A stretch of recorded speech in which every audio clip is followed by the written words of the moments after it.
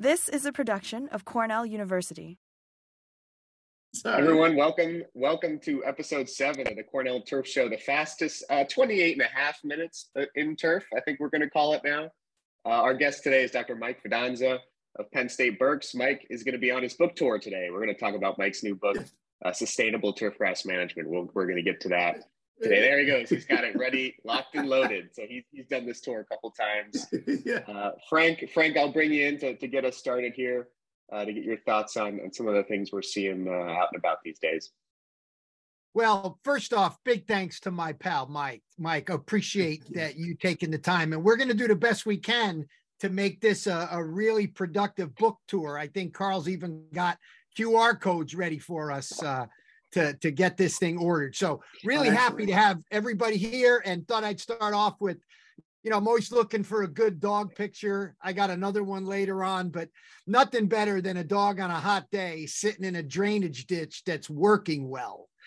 There are very few things more satisfying when a golf course superintendent can put in some drainage and actually see it working right out of the gate. So, Carl, before I pass it to you, one of our great New York State golf course superintendents, personality and character, unlike many that I meet, Thad Thompson.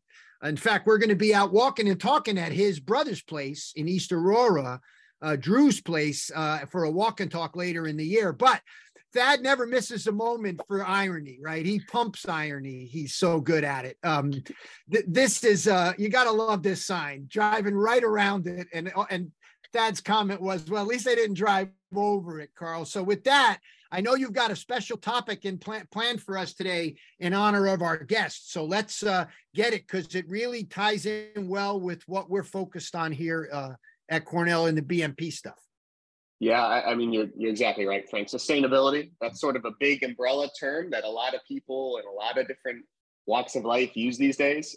You'll see this in our resources. Last week, we unveiled our sustainability handbook. We're talking about each BMP, and you guys have the QR codes here for those watching. You can get each of these resources. We've got our sustainability handbook, really about awareness of best management practices. And then really happy to have Mike on today to talk about his new textbook that he's the chief editor on, Achieving Sustainable Turfgrass Management, right? And there's 20 chapters in here. There's stuff on drones, there's stuff on pollinators, non-chemical control of diseases. So there's a lot of cool stuff in there. There's 6 left on Amazon. I counted this morning, Frank, before I put this QR code up here. We're going to see how many are left after today. Right. But we'll print some more, don't worry. That's right. He can always print more. But I really wanted to talk really in the upfront here, Frank, about what is sustainability, right? It's that big term. What is it? I think about it in terms of golf courses. What's the least we can do to achieve our goal? And I'm highlighting here for those looking the term least and the term goal, right? Sustainability doesn't start with all the stuff, the fertilizer, the water, the pesticides. It starts with our goal, right? We need to define a goal, and we have some tools to do that nowadays. The USGA just released this GS3 ball, right? We've talked about this on the show a little bit. That's going to help us quantify putting green quality, smoothness, firmness, green speeds, right? It's going to give a number to that. A lot of times I think what I see people, the goal as a superintendent is, elite conditioning or championship quality. Well, what does that mean, right? What is that in terms of a number? Fairway ball lie, like what does that mean? You got to define your goal, right? So I think that's the place to start. If your goal is a conditioning from a superintendent, from a facility perspective, maybe the goal is to do rounds or revenue. We do this with our state park courses. We look at how well they utilize available rounds. So we look at data that adjusts your rounds capacity in a given year based on the weather, right? If you have good or bad weather that year, you could do a maximum number of rounds. We look at the rounds they did. We call that percentage utilization. And maybe our goal is to utilize the course better. Maybe our goal is 55% filling available tee times, right? So that's where it starts. Sustainability starts with a goal. And then it's, hey, what am I putting into that system to achieve that goal? Frank, you looked at this in the 2000s at Bethpage Green. You guys asked the question, do we need pesticides on golf courses? The answer was yes. You can't remove pesticides and have a putting green. You figured that out pretty quickly. But one of the other things you figured out is, hey, we can use less. We can do these reduced risk programs. Again, there's a QR code if you want to look at this document from the Bethpage Green course. And we've transitioned that thinking into all other state park golf courses. So this is data we look at with our state park Course is about 15 courses. We track their pesticide risk, EIQ. You can measure that through, you can also measure it through the hazard quotient. Now we've got data that actually compares our state park courses to the national average. So we know the national average in this metric is around 260, right? There's the red line for those who can see. And state park courses are well below that. That's good. But hey, can we go lower? Can we still achieve our goals with less pesticide use? Or in some cases, hey, maybe we actually need to apply more of the system to get enough golfers to get that utilization rate. We can also look at fertilizer use, right? So we have numbers from the GCFAA here in the Northeast. We've got those numbers on the left, our state park courses on the right. We use a lot less fertilizer, that's good. But hey, at each facility, do we need to use more? Do we need to use less? In some cases, hey, maybe a little bit more nitrogen on fairways can help that turf quality improve and you get more rounds out of it, right? There's a marginal return maybe in nitrogen. So our idea is what's the least we can do and get that goal out of it? And then one last one, Frank, is do we need to maintain the property in a homogeneous way or not? Mike wrote a great article in GCM the other day about irrigation in the Malaysia 2005 paper, which is taken out of context a lot. But one of the things you said in there, Mike, is about a third of the total land on golf courses is not managed turf. And what we're asking is, can it be more? Do golfers really use all of that 180 acres on a landscape? And again, we work with our state park courses to implement these no-mow areas or native areas, long grass, whatever you want to call them. Hey, there's this peripheries of the golf course where maybe we don't need to mow that as rough twice a week. So we've looked at across those 15 golf courses, about 300 acres they've transitioned to this low mow native area. When we make some estimates on how much they've reduced in mowing, this is sort of where sustainability comes together. Okay, 36 metric tons of CO2 are diverted every year, our estimates, because they've transitioned to low mow. That's the same amount as 43 acres of forest, how much they sequester carbon a year, or the equivalent of driving almost 91,000 miles in a gas-powered vehicle. And then at Cornell, we use some data to figure out, hey, where are our golfers actually going, right? We've got data from the USGA Deacon GPS system. We strapped GPS, people put them in their pockets, the golfers. We tracked them around the property. We said, hey, there's a lot of areas that these golfers aren't going. We don't need to manage that area and transition those to long grass. So to put a bow on it, Frank, sustainability for me, it's got to start with those measurable things, those goals. And then it's about what's the least we can do. And in some cases, you might actually need to do more to get to your goal. So it's not just about blanketly eliminating the use of fertilizers or irrigation or pesticides. It's about being a little bit more strategic and figuring out where that line is, right? Where's the line of least resources that gets me to where I want to go. This is great, Carl. I couldn't support the whole idea of setting a goal and trying to be specific and make it measurable. And Mike, we spent a lot of time, SMART goals, all kinds of goals. We love goals in academics like crazy. And I do think some of it is because it's hard to measure some of these things. I do think it is important to set goals of things you can measure. And Carl, this point is well taken. Are you measuring your fuel use? How is your fuel used? How much is used to mow fairways? How much is used to mow rough? How much can we save if we go to electric? What are these things? And I just think bringing some measurability, some standardization to the way we look at these things is quite a bit new to many parts of our industry. Not all parts. I mean, you look at Troon and a lot of these high-end operations, they mind their P's and Q's about these things. And what you find is that environmental sustainability tends to line up oftentimes with economic sustainability. And you might save money in being more sustainable from a product and practice perspective, but you might reallocate that money into different things. Now, speaking of reallocation, and before we bring on my good friend, Dr. Fidanza, we want to know when that chair's not in use, Mike, it's being well supervised. I just love how they share that space. Now listen, it was a dry week across the region. It was a dry week. Most areas less than 1/4 of an inch across the week, just as we predicted Just as we predicted last week, we got the dry weather, and in some places it's even starting to trigger some drought, particularly to the southwest part of the region. Now, soils, as they dry, are going to warm.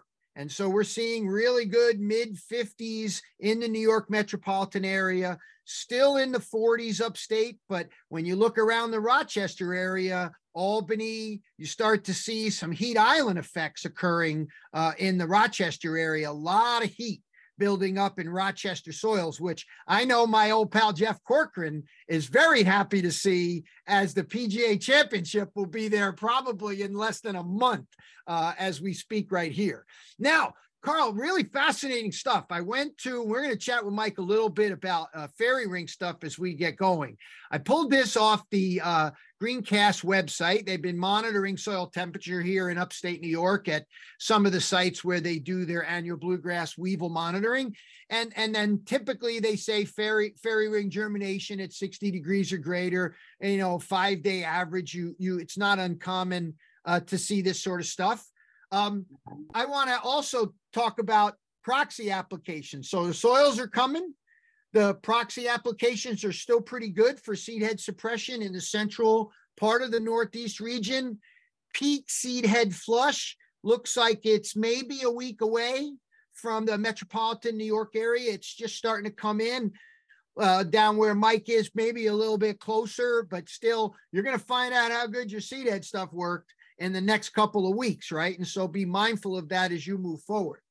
Dollar spot risk estimates on the Cornell forecast model is demonstrating an uptick as some rainfall potentially moves in the Sunday, Monday period. What's very interesting about our new forecast website, we don't use the Smith-Kearns model, but we have a daily average, and you can see a 7-day average there. So you can see over a 7-day period, we're still not really getting where we're worried, but in the longer day period, 7-day average, but daily, you might see an uptick, but you're not seeing a trend yet. So I wouldn't be in a rush. I'm not a big believer in these early dollar spot applications. Again, specifically for early season dollar spot control on fairways. That's a lot of product for something that probably isn't there yet. Now, the Smith-Kearns model on the Greencast website is also showing an uptick, but not as much of an uptick, right? It's picking it up, but it's not amplified as much as our thing. And I bring this up to really, help people understand. Don't just look at the model and say, okay, it says to go, I gotta go. You should be looking at a few things. You should be using your intuition. This is the concept of finding actionable data, but then deciding ultimately how to act. This should be enhancing what you're doing, not giving you panic. So speaking of panic, Ben McGraw has been posting recently in the Greencast area, and he's starting to see, after a mild year last year, down in the Columbus, Central PA area, a big uptick in the annual bluegrass weevil populations. And he's also saying, don't panic. We're going to see this thing. If you're on an adulticide program, which honestly fewer and fewer people are on all the time now, more are moving to a larval program, we're starting to hear. But if you're still on an adult population, you want to wait until there's as many out there as possible to get the biggest bang from your buck from a single application. One of the big things Ben's talking about here, it doesn't appear that Forsythia synced up with weevils this year. There's definitely something different with this phenological indicator that I think is really important to understand, because again, if you trigger even with a phenological indicator like Forsythia, you make your app, you still may have 50 to 60% of the adults going to be running around and you're going to miss them. So that's why paying attention to these things is really important. Looks like we're going to stay warm and a little bit dry with some rainfall maybe coming through in the next few days. But overall, even when it's going to be cloudy and rainy in the next week to 10 days, don't expect a lot of rainfall. So we're going to really find out what dry weather is going to feel like soon. And I anticipate that's going to amplify the annual bluegrass seed head flush. They tend to be much worse when we get dry conditions. All right, Mike, I know this always isn't your favorite topic, and now you're this great scholar, and I'll hold mine up for those of you watching on News Channel 10. Right. I got my book here as well. Early adopter. I'm glad there's only a few left. We needed a new book. You've done a lot of work with fairy rings. This is a data-driven application, right? There are a ton of products that you can use. You know, we promote the Wisconsin website. We promote the Kentucky update that's happened. But right, Mike, we're actually hearing quite a bit about fairy ring getting going this spring. There's different types, and we're going to play around a little bit with this. We can cut right to the chase on some of it. But fundamentally, one of the things I want to talk to you about is if you've got a problem with this organism, and it's so severe that they're becoming hydrophobic and you're losing turf, and the turf is getting pitted. You know, you've got to get that product down to where the organism is if it has any chance of providing a benefit, because this thing, this is a picture from one of your presentations, Mike. Right, that came from Dr. Henry Wetzel. Yeah, there you go. Look at this thing. And see, when I see it like this, I begin to understand maybe a little bit more about the hydrophobicity. So let's take a little bit, Mike, talk a little bit about fairy ring in general and getting the products down there to be effective. Right. Well, you know, I've gotten a lot of calls this spring about fairy ring. Folks have said they're seeing more evidence of fairy ring earlier in the season.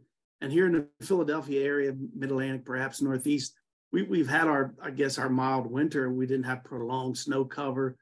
And sure, soil temperatures are warming up, and fairy ring, the basidiomycete fungi are just more active, and we're seeing it earlier. And this is a great photo showing the fungus, you know, was incubated for a couple of days in a wet paper towel in a plastic bag, and the fungus fluffs out, you know, it's plant pathology. And it shows you where the basidiomycete fungus is living right there in the thatch. It's a wood decaying fungus. It loves the lignin. It's munching all away at the lignin. And so making a fungicide application, you need to apply it, and you have to water it in. And folks say, well, how much water? Well, you need enough water to move that material as best you can, move the fungicide into that thatch and even beyond. Now, our buddy John Cesar, you remember Dr. John Cesar at University of Florida, he texted me this morning. He lives outside of Fort Lauderdale, and they just had a record 25.9 inches of rain that fell. And that would be overwatering, perhaps, but you do need a lot of water. You know what I mean, Frank? You do need a lot of water. And that's why I like to recommend the fungicides tank mix with the wetting agent to really facilitate the placement of those fungicide products. We have some excellent fungicides now labeled for fairy ring, but you have to get it into that zone, so to speak. And punching holes helps. Or, you know, I like needle tining, punching holes, solid time, punching holes, making that fungicide wetting agent application and watering it in. And don't be afraid to come back the day after, water it in again, or a couple of days later, water it in again. Because like you mentioned, Frank, the hydrophobicity part really kicks in. That fungus is colonizing the thatch, the upper root zone, and what you're creating is a hydrophobic situation. So you have to sort of re-wet this thatchy, you know, matte material. It's a challenge. That's right. Agronomically.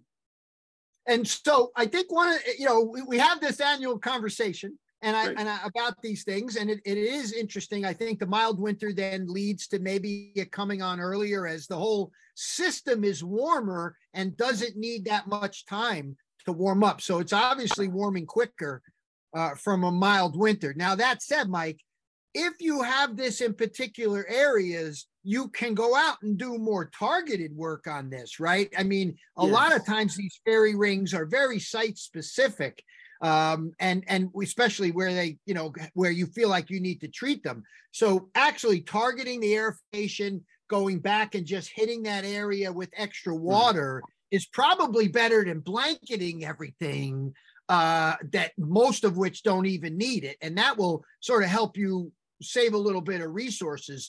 I'm assuming you've had some success in just spot treating some of these things. Absolutely. I agree with that. These fairy ring fungi, you know, they're so elusive, But when you see them on golf courses, you know, they'll persist for several years.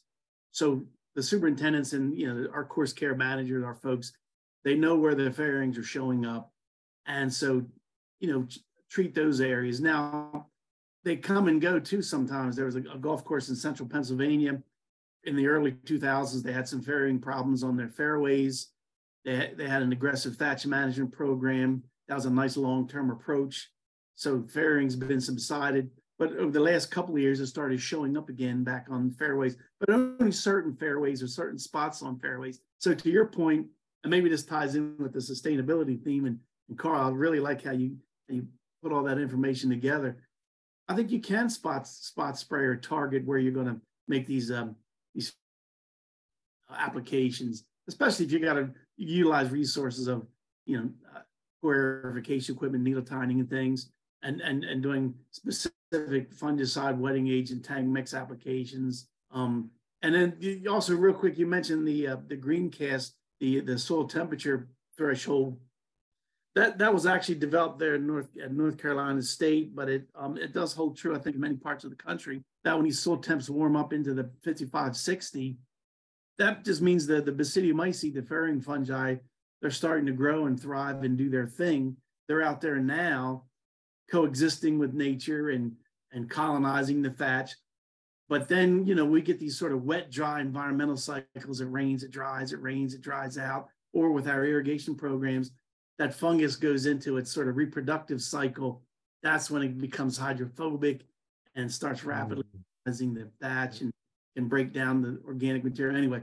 So that's why if you're going to start a preventative, let's say, fairing program, a good way to do that, starting, you know, with those soil temperatures reach that 55 to 60 threshold, just to try to stay. Yep.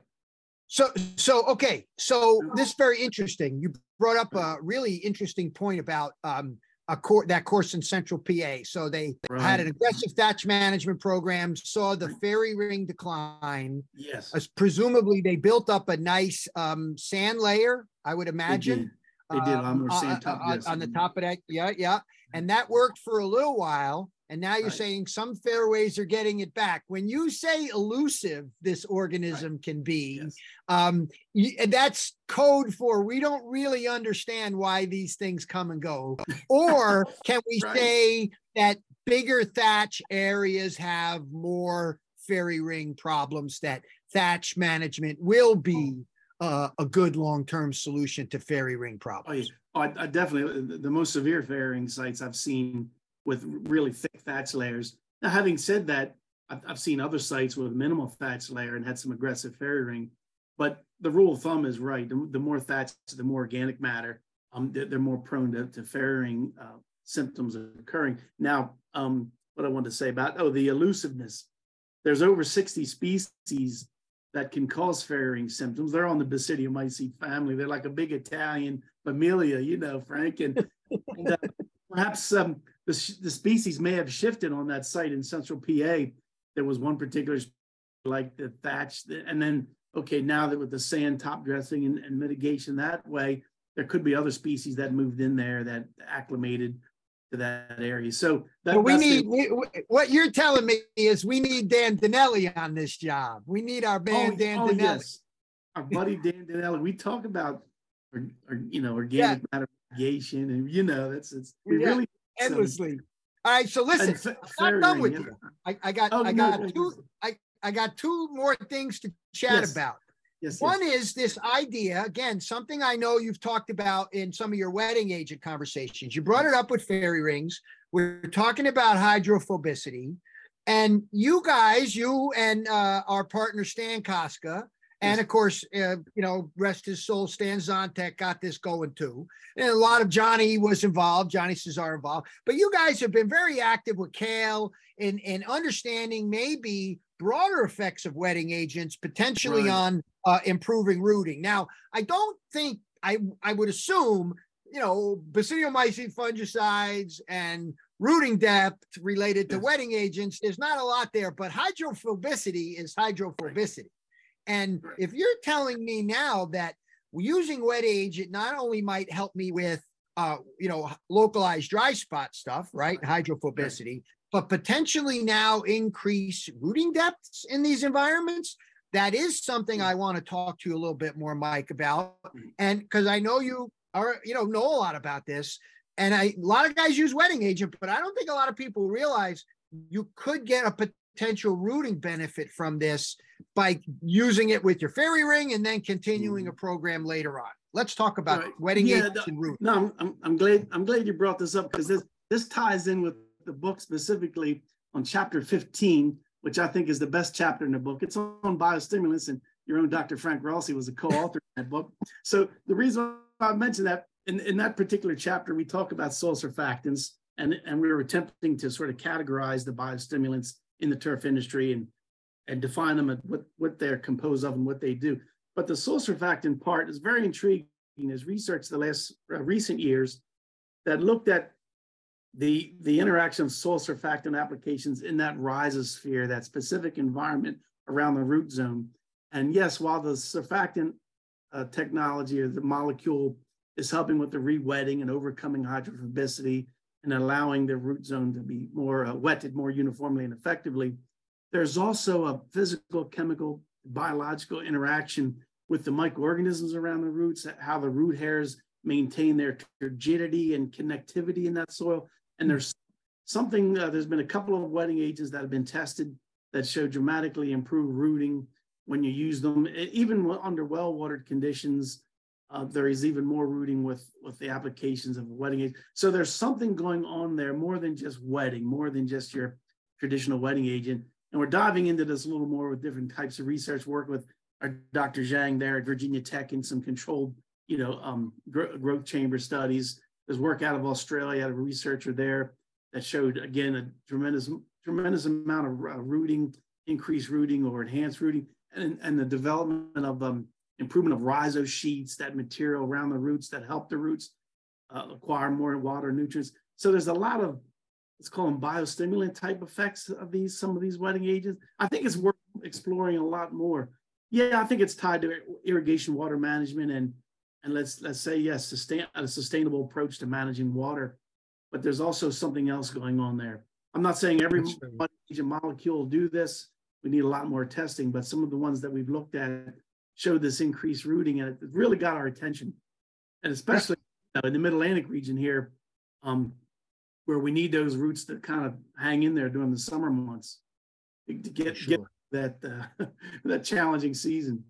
All right, listen, we're going to wrap up here in the next couple of minutes, but I want to say this. Like I said, I got my copy. Carl, I hope, is going to get his copy soon. We've definitely been talking about this. This is I know you well enough that you'll deflect a lot of the attention to the authors, right? Because you obviously were heavily involved as the editor. It's your idea and your baby for sure. But it was so great to see you, number one, approach the topic this way, Mike, achieving sustainable turf management. This is a publishing house out of the UK that does this with a number of industries. So big kudos to you guys for pulling this off. And Carl and I have been recently looking at, other work, like not mowing as much work you've been involved in. And the chapter in here that Michelle and Mike and Paige have worked on in the pollinator area has been something we're really referring to. I'll just ask you a simple question. What was the most rewarding part about doing this book? I appreciate you saying that. I think it was just working with all the authors on all the different chapters. Everyone was so gracious with their time. My goal was to learn as much as I can, from everyone, and just the interaction. I had to twist some arms to get the chapters to me on time, and I had to twist some arms to get the edits and corrections back. But it was a kind of rewarding experience, and I'll tell you real quick. We have such a wonderful folks in this industry, as you know, and what I wanted to tie in some university folks, some industry folks, wanted everybody's seated at the table here and contribute. And I was channeling got to thinking about my old professor at Penn State. I did a master's degree under Dr. Don Waddington, and he was the editor of the agronomy monograph. And I remember as a grad student, he was editing that thing, and he had piles on his desk, of different chapters. And I had the same method. I use it. I had different piles of different chapters, and I would edit different ones. So it was kind of cool, like just to kind of think back about Dr. Waddington and how he did things. And then I had good training with Dr. Peter Note in Maryland on the editing. And so, yeah, the rewarding part was just working with all the authors and co-authors. And yeah. And it's so great, Mike. We needed a current summary of the state of the thinking.